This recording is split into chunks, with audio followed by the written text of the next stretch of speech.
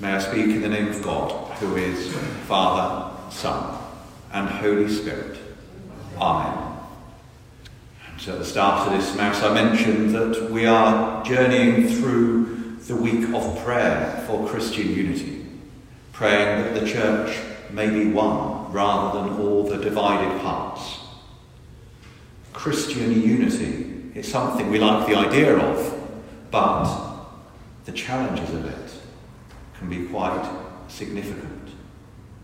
We can all have, I find, our own preconceptions, our own prejudices sometimes of what other parts of the Church of Jesus Christ might be, and then we sort of retreat into, this is how we've done it, this is how we're comfortable, this is what's always happened here, and I'm not sure about everything else. Throughout my journey to this point, I've had so many experiences of that. Hearing people from one part of the church proclaim, you're not a real Christian if you can't speak in tongues. Anyone else ever heard that? A couple of sort of almost nods. I went to a priest to discuss that. A priest who's now a bishop, in fact. Well, no, that's not the case at all.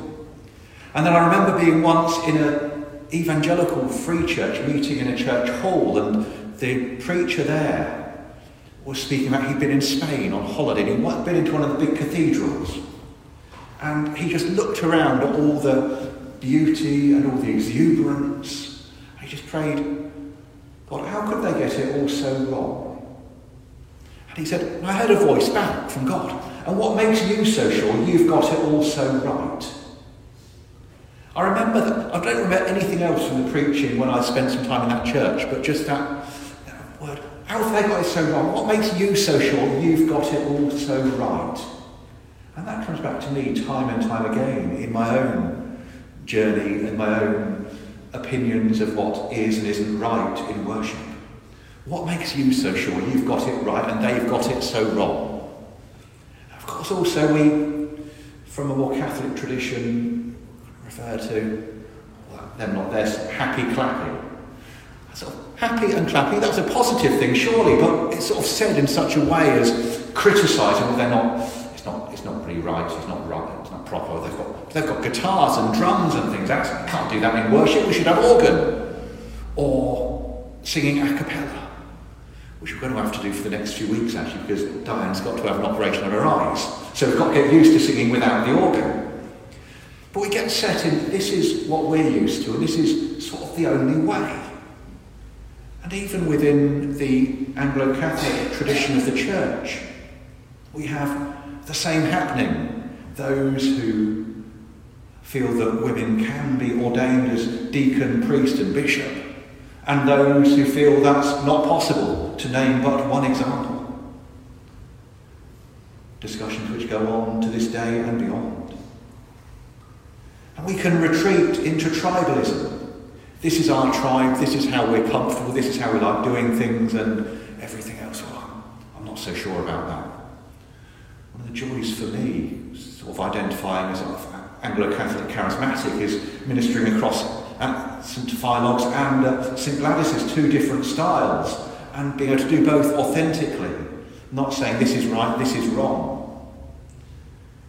On Tuesday I was reflecting on this a little bit. I spent time with our sisters and brothers up at our Ealing Church in Pontlotten in the morning, chatting, exploring faith. And then in the evening, or afternoon, depending on which time zone you're looking at, I met with clergy colleagues, Anglican clergy, from South Africa, Canada, Texas and England, and chatting through bits of church practice, bits of theology, bits of how are things done, why are things done.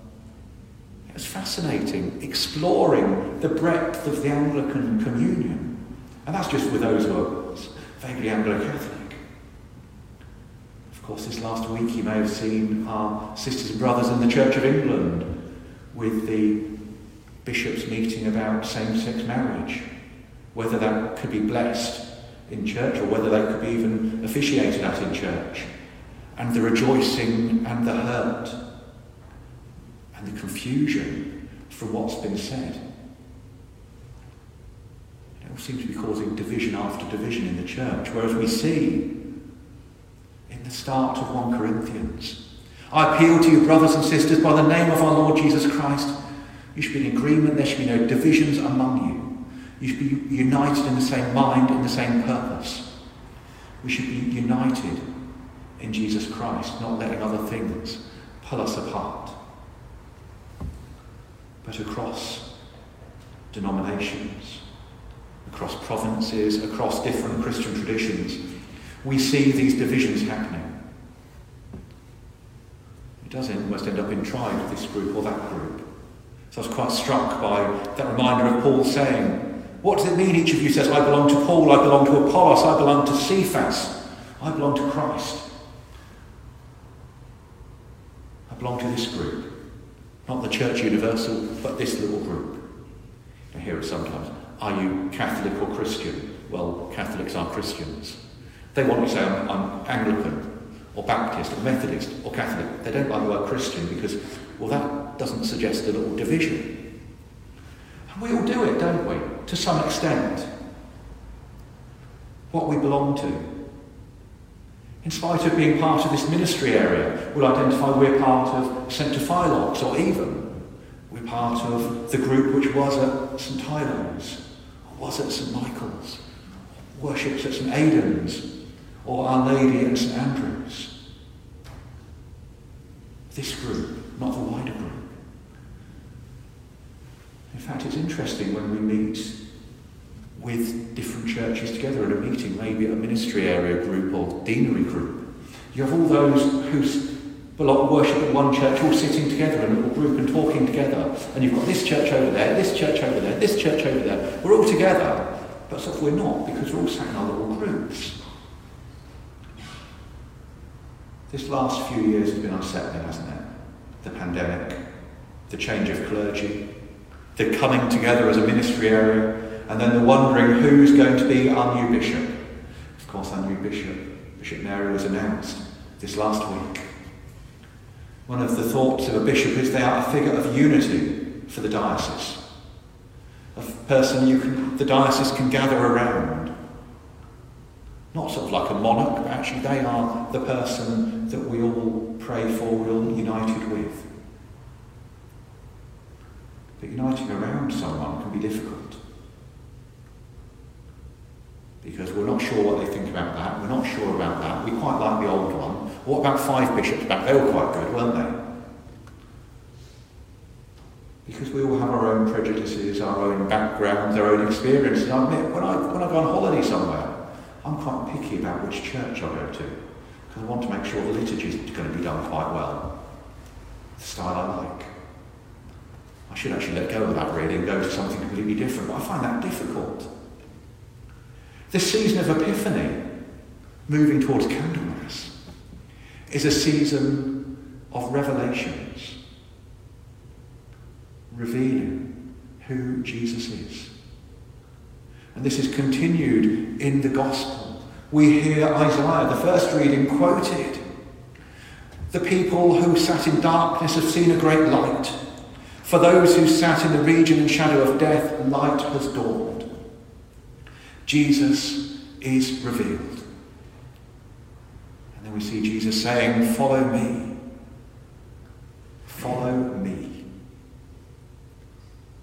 Who or what do we follow? Who or what do we belong to? And I mean truly following, not like following a football team or rugby team or the national rugby team or anything. Who we are really following. Who we are united with. Surely that should be Jesus Christ. We see Simon, Peter and Andrew, to name but 2. They went to different places, they found different churches after Jesus' ascension. But they founded churches of Jesus Christ as the gospel was spread throughout the world. Not the gospel of Simon Peter, not the gospel of Andrew, but the gospel of Jesus Christ. Resulting in the end with this church of St. Tophilos being built. Follow me, said Jesus. Not follow someone else. Follow me. That was a call to those first disciples. And that is a call to us too.